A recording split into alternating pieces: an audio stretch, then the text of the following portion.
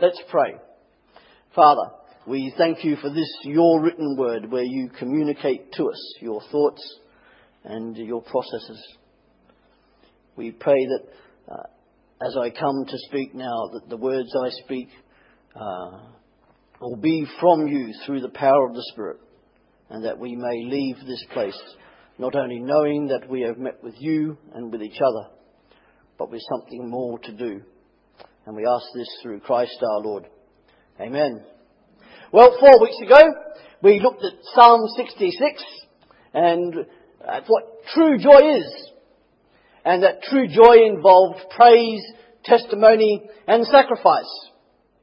And that it was only by serving as instruments of God's orchestra of joy that true joy can be experienced.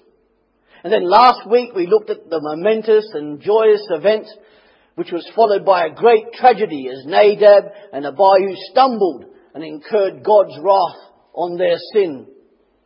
And tonight we look again in my favourite book of Leviticus, and some of the words and phrases we commonly use come straight from this book. Words such as jubilee, words such as scapegoat, which we'll be looking at later on, and what husband hasn't given his wife a guilt offering at one time or another? I have. Flowers, chocolates. And Leviticus does have important things to tell us about sin, obedience and holiness. And perhaps most importantly, it tells about a God who is willing to dwell with his people. And so tonight we delve into chapter 16, which is the centre and the pinnacle of the book. So please keep your Bibles open to chapter 16. And chapter 16 describes the momentous Day of Atonement. And we know that God had chosen Israel to be his people, and that they will be to be a shining beacon of light to the world around them. And as part of the covenant that God made with their leader Moses, God said that he would be their God and that they would be his people. What a contrast to the nations around them that worshipped multiple gods that were made of stone and wood, were inanimate, and who were thirsty for things such as human sacrifice. Not this God. And most of the activity takes place in the tabernacle. What did the tabernacle look like? It was like a big marquee. And down the middle it was cut off by a curtain. There was the public side and the other side. Beyond the curtain we know as the Holy of Holies, where the chief priest could only enter once a year. Perhaps that was Nadab's and Abihu's mistake after having a bit too much wine. And so inside the Holy of Holies were these items which all screamed how special this place was to God and also to Israel. There was the Ark of the Covenant, the object representing God's presence with his people. There was the mercy seat, which was a removable top of the ark where the blood was sprinkled by the high priest. Then there was the golden censer, where the high priest used this to make a cloud of incense as he entered the Holy of Holies. Then there was the golden pot of manna, which symbolized how God had supplied the needs of his people during their wanderings. There was Aaron's rod. And then lastly, there were the stone tablets of the law as given to Moses on Mount Sinai. So what was the Day of Atonement all about? It was to be an annual event. The verses which Sue read to us so wonderfully give a summary, but you can read the details in the rest of the chapter. To atone means to clean, to make amends and to substitute. Chapter 16 starts by referring back to the incident we looked at last week with Abihu and Nadab. Through their death, the Lord states the fundamental principles for priests. Only they could mediate for the nation before him. And they had to be spiritually and ceremonially clean. Let's look very quickly at 5 aspects. Otherwise, Bruce will tell me off later, no doubt. There's the offerings, the blood, there's Aaron, there's the scapegoat and the people. So firstly, the offerings. The 5 offerings performed on the Day of Atonement in order to cleanse and reconsecrate the tabernacle all included the death of an animal and therefore involved blood. 2 blood atonement sin offerings, 1 scapegoat sin offering, and 2 burnt offerings. So that's the offerings. What about blood? Any hemophobes here? No, there's no blood. But why was the blood used to cleanse? Why not soap and water?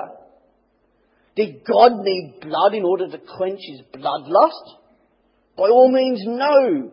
Blood was used because it was to show that sin had a cost. And the cost was blood because, as Leviticus 17 verse 11 tells us, life is in the blood. The death substitute of an animal reflected a temporary covering or veneer, which is why it needed to be done over and over again each year. So that's blood. But what about Aaron? And during his normal daily duties, he represented God before the people and was dressed as a king. A king with great honour and clothes that would draw attention to his office of honour. And here on the one day of the year, the Day of Atonement, he represented the people before Almighty God. And he was dressed not as a king, but as a servant. Before the Lord Almighty, Aaron is stripped of honour and he approaches God as a servant. So to a certain extent, Aaron was a servant king. And before he could go into the most holy place, the Holy of Holies, he had to create an obscuring cloud of incense to veil the glory of God so that he could enter and live unlike his sons. And no doubt the memory of his sons provided an extra incentive for him to follow God's rules meticulously. And we had the scapegoat. And all this talk of a scapegoat. There were 2 goats to be offered. 1 goat was sacrificed as a substitutionary sin offering for the people, and its blood taken into the Holy of Holies and sprinkled on the mercy seat. Aaron laid his hands on the 2nd goat's head, the one that was kept alive, and this symbolically cast the burden of sins of the nation onto that goat. It was then driven out into the wilderness, far away from the camp, and was never to return. I can imagine the looks on their faces if it decided to come back. And lastly, what about the people? What were they to do? Just sit there and look bored while all this took place? Well, they were not to be passive, but rather they were to remember this day as an addition to their annual calendar by humbling their souls, as one version puts verse 31. This involved not doing routine things such as working and feasting. They were to ponder upon the awesomeness of their God who lived amongst them and to reflect the cost of their own sin. They were also trusting that the chief priest was being fully obedient to the regulations. So atonement was done. On this Day of Atonement, the one day of the year, atonement took place between God and his cherished people. God's holy dwelling place and things associated with it were cleansed by blood. The sins and disobedience of the nation of Israel over the previous year had left impurities as stipulated in verse 16. The cleansing blood was to symbolize the great cost of sin. If the Day of Atonement did not proceed as regulated, or perhaps they forgot one year, God could no longer be present with his people due to the stains of sin and the uncleanness of his tabernacle or dwelling place. Holiness is what separates God from all his creation. For God alone is holy, perfect, and full of glory. Exodus 15:2 says, "Who is like you, O God, glorious in holiness?" Or Isaiah chapter 60 verse 25, "To whom will you liken me? Or shall I be equal, says the Holy One." But if God was holy, how was his nation to act holy? That's what we'll be looking at now as Chris Cook comes to read to us. Page 120, Leviticus 18, verse 1 to 5, and then also Leviticus 19, 9 to 18. The Lord said to Moses, "Speak to the Israelites and say to them, I am the Lord your God. You must not do as they do in Egypt, where you used to live. And you must not do as they do in the land of Canaan, where I am bringing you. Do not follow their practices. You must obey my laws and be careful to follow my decrees. I am the Lord your God. Keep my decrees and laws, for the man who obeys them will live by them. I am the Lord." And the second one. "When you reap the harvest of your land, do not reap the very edges of the fields, or gather the gleanings of your harvest. Do not go over your vineyard a second time, or pick up the grapes that have fallen. Leave them for the poor and the alien. I am the Lord your God. Do not steal. Do not lie. Do not deceive one another.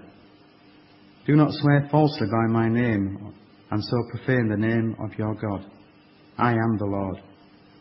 Do not defraud your neighbour or rob him. Do not hold back the wages of a hired man overnight. Do not curse the deaf or put a stumbling block in front of the blind. But fear your God. I am the Lord. Do not pervert justice. Do not show partiality to the poor or favouritism to the great, but judge your neighbour fairly. Do not go about spreading slander among your people. Do not do anything that endangers your neighbour's life. I am the Lord. Do not hate your brother in your heart. Rebuke your neighbour frankly, so that you will share in his guilt.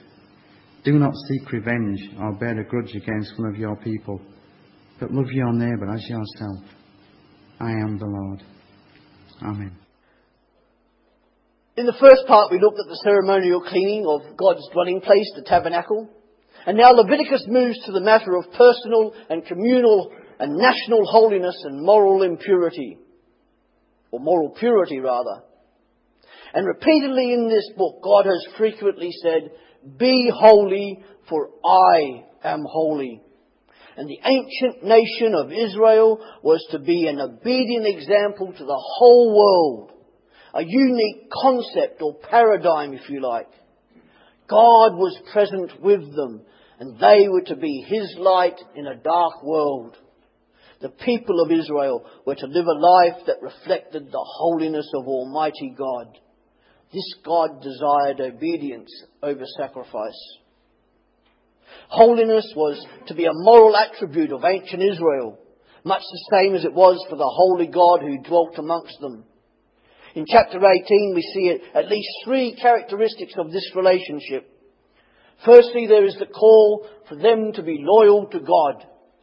God's laws were not to be obeyed as slaves, but to be obeyed joyfully and with effervescent and lively vigour. God is speaking to those He is in an intimate and dynamic relationship with, and He wants them to be observably loyal to Him. Holy. And secondly, there's the call to be different. Of course, some of us are more different than others, and different from the surrounding countries and cultures. Ancient Israel was to have a national distinctiveness that truly was to have separated them from the surrounding cultures, such as Egypt. Ancient Israel was to live a life so radically different that the people around them would notice that they were different. They were to be separate from the worlds around them in lifestyle and worship. Their God was a personal God who dwelt with them. God's presence with them was to affect every aspect of life on both a national and individual level. And thirdly, their whole life was to be worship. Worship wasn't to be just for the Sabbath and the sacrifice rituals, for the feasts and the ceremonies. It was to be their lifestyle. God's regulations affected such ordinary things as relationships, diet, clothing, social justice, social welfare, environment and work. Their whole lifestyle was to be an act of worship and not just on the Sabbath. Who knows best what humans need? Humans or the God who created them? By being obedient, they would have life to the full, a life of blessing, of abundance and peace. Let's look at an example, that chapter 19 that Chris read out.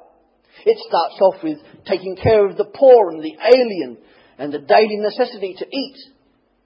That was how God was going to provide for the poor and the alien, through the farmer not harvesting everything. I wonder if many farmers do that these days. And to leave some food unharvested was to be a symbolic act of worship, a thanksgiving and a visible sign of trusting in God to supply people's needs. It was holiness in action, a generous holiness, if you like. Then there's good neighbours. Everybody likes good neighbours. And don't talk about the Australian soap, because that's not good neighbours. And this section is summarised in Leviticus 19:18. Love your neighbour as yourself. So for an ancient Israelite, to love his neighbour would mean not stealing, not lying, not being deceptive, not blaspheming, not cursing, not being unjust, not slanderous. He was not to be filled with hatred or endangering the lives of others. A good neighbour would be a person of integrity. They wouldn't be seeking to exploit others in any way. A good neighbour would administer justice and be observably filled with love. Does that remind you of something that someone said in the New Testament? So, what is the best way for us in the 21st century to read these ancient laws of Leviticus? Is it just to simply ignore them, or are we to slavishly follow them? Perhaps the best way is to simply let Scripture interpret Scripture and see what the New Testament says about the Levitical laws. Take, for instance, the food laws. Who here likes bacon sandwiches? Because I know I do. And we know in the New Testament that all food is now permissible, whereas under the Old Testament, certain foods were not permitted to be eaten.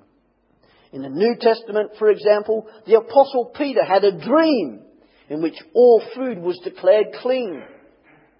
And it's also wise not to see them as merely a list of not do statements, but also as do statements. Rather, we should see them as a love letter from a God who wants to save his people from distress and anxiety in order to give them a life of peace, unity, health, and a joyful life in all its holiness. All these laws were to lead ancient Israel to be a holy nation. Holiness was about being set apart for a purpose and making wise, conscious decisions about what was right or wrong. It involved being obedient to God and keeping his decrees and regulations. Being holy involved having a lifestyle which is contrary to the cultures surrounding them. To be holy was a lifestyle choice of worship to reflect their holy God who lived amongst them. Not like the surrounding nations whose gods were made of stone and wood and were inanimate, not dynamic like their God. They were called to be loyal, called to be distinct, and called to worship. So what's all that got to do with us? Where does the Day of Atonement and these laws fit into the life of a Christian now in the 21st century? We'll take a look in a little while. I wonder what the biggest fence, wall or barrier is that you've ever seen. Perhaps one of the biggest walls in the world is the Great Wall of China. I visited it. Not all 4,000 miles, I hasten to add, but I have flown over it. And it's huge. At certain parts it's 30 foot thick. Or as Jim would say, 30 feet thick. It's huge. And it was originally built to keep out invaders. For that is what walls and barriers do. Keep people out. However big the Great Wall of China is, there is one barrier that is even bigger. just as it was for ancient Israel, it is for us today. The biggest barrier to exist is the one that separates God from his creation. This barrier is holiness. For God is a holy God, and people are inherently not. The prophet Ezekiel gives a vivid, by the way, Ezekiel was my favourite prophet. I don't know what he was on, but some of those dreams. And here he gives a vivid picture of the holiness of God. And he describes it as a fire, a bright light, radiance full of glory and majesty. If that is what holiness is, I wonder what you think sin is. Sin is a heavy burden. Sin is also like a toxic virus of the soul, and it affects every person. It's more deadly than Ebola, HIV and Spanish flu put together. And sin inevitably leads to death, and sin is anti-God. Sin is disobedience of God. Sin is also not doing what is right. With God there is no big or small sin. Sin size is a human construct. However, some sins do cause God to grieve more than others. And if only people declared holy can enter God's presence, how are we made holy? How can we, as mortal, unholy, sinful people, enter into the presence of God and live? What does atonement, if anything, mean for us in the 21st century? The best commentary on Leviticus chapter 16 that you can find is found in the book of Hebrews, and it's chapters 9 and 10. You can do that as your homework this week, if you like. But if you turn to Hebrews chapter 2, and I will read verses 14 to 18 for you. Talking about Jesus. Since the children have flesh and blood, he too shared in their humanity, so that by his death he might destroy him who holds the power of death, that is the devil, and free those who all their lives were held in slavery by their fear of death. For surely it is not angels he helps, but Abraham's descendants. For this reason, Jesus had to be made like his brothers in every way, in order that he might become a merciful and faithful high priest in service to God, and that he might make atonement for the sins of the people. Because he himself suffered when he was tempted, he is able to help those who are being tempted. In the book of Hebrews, we see that Jesus Christ is our scapegoat and takes the immense burden of our sins on himself. When from the cross he cried, "Father, why have you forsaken me?" That was when he was separated from his Father. That was when he was in the desert like that goat. As for Aaron, Aaron was a type of servant king, but Jesus was the ultimate servant king. Aaron, as chief priest, offered sacrifices for the cleansing of sin, but Jesus Christ himself was both the sacrifice and the chief priest. Jesus Christ became sin. And we see the annually repeated Day of Atonement becoming the unique Day of Calvary, as Jesus' death is an atoning and substitutionary sacrifice which makes amends to God for the sins of the world.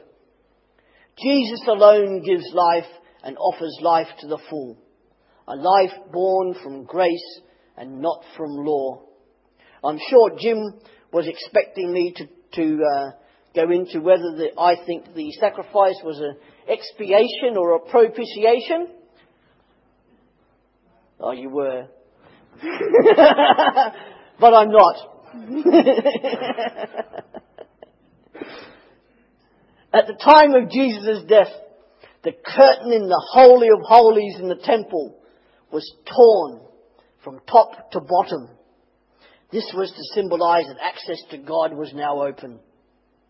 The blood of bulls and goats could never take away sin, as God never wanted sacrifices in the first place. God desired obedience over sacrifice all the time. The sacrifices of Leviticus were only in place because the ancient Israelites sinned. They were disobedient towards God and His desires. God wanted obedience, and obedience, as we know, goes on to give praise to Almighty God and gives testimony to His goodness. Full joy. Let's now quickly compare the Levitical sacrifices and Jesus' sacrifices before Bruce gives me a kick. The Levitical sacrifices, they were performed repeatedly by earthly priests who stood. Their work was unending as they laboured on earth, and their sacrifices could never take away sin. Then there was Jesus' sacrifice. He offered one sacrifice. Jesus now sits at God's right hand in power and glory with His earthly work now complete. His sacrifice achieved its goal of fulfilment and made His followers holy.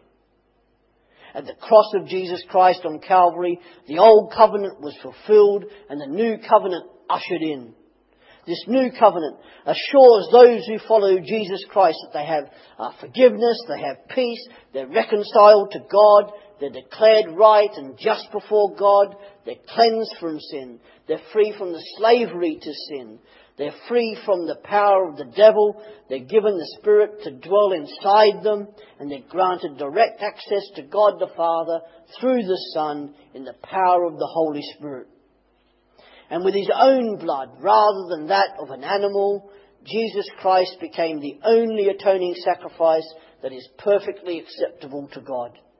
And it's only by His blood that was shed on Calvary that makes people holy. While the Levitical sacrifices were needed to be done over and over and over again, Jesus' sacrifice on the cross was a once and for all ultimate sacrifice, never to be repeated. And because of Jesus Christ's sacrificial death and the subsequent resurrection, we have access to God and we have been declared holy and innocent, but only if we've made a conscious decision to follow Him and Him alone. Perfect holiness has been revealed in Jesus Christ and Him alone. And if you're a Christian here, you have been declared holy because you now wear Jesus Christ's robe of righteousness. It was given to you as a gift of grace. That is because of what Jesus did on the cross and in His resurrection. Jesus Christ has broken down the barrier of holiness between God and humanity once and for all by His sacrificial death. That's why we celebrate Jesus' death around the communion table, as we did this morning. And that's why the bread and the wine can only be symbols of His flesh and His blood. If the bread and the wine did actually turn into His flesh and blood of Jesus Christ, as some churches proclaim, then surely we would be sacrificing Jesus all over again. And if you're a Christian, you are declared holy. And therefore you and I are to live a holy life, a life worthy of Jesus Christ. And as a Christian, we have the Holy Spirit living within us, changing and transforming us into the very image of the Holy One. Your transformation into that image of Jesus Christ is the greatest evidence not only of the work of the Spirit, but also of you being a Christian living an obedient life to God. As a Christian, you are no longer an enemy of God, but a friend of God and belong to God. He will take care of you. As Christians, we are to live a life of obedience to God, casting off all that will hinder and seeks to stop us, resisting temptation, telling old hairy legs to go get and wax and get lost. And if we fall into disobedience, we can confess our sin to the Father through the name of the Son in the power of the Spirit. God is Trinity. And get right back up again, knowing we are forgiven. Totally amazing grace. Nothing we can do. And as Christians, we're called to be joyfully obedient to the Lord, serving Him in every aspect of life. And in doing so, our whole lives will be acceptable worship to God, and not just on a Sunday meeting like this or a midweek meeting. Our worship, like the ancient Israelites, is to be a lifestyle of conscious decisions, reflecting our devotion to a God with whom we are to be in a dynamic and intimate relationship with, and who lives within you. How often do we take that for granted when we forget who we are? That the Holy Spirit, one part of the Trinity, is within each of us. And as instruments in God's orchestra of joy, we are to be loyal to Him, the joy giver. We are to obey with that joyful, effervescent, lively vigour, and reflect the living God to a society out there which is in darkness and doesn't even know that it's in darkness. They will know we are Christians by the way we act. Actions of obedience to a God signified by the love we have for each other and for them. Love in action by supplying people's needs both on an individual and community basis. We are called to follow God and not to succumb to the temptations which seek to mar and ruin our relationship with the God who lives inside us. Go into this week to obey and serve the Lord with faithful obedience and joy. Thank you.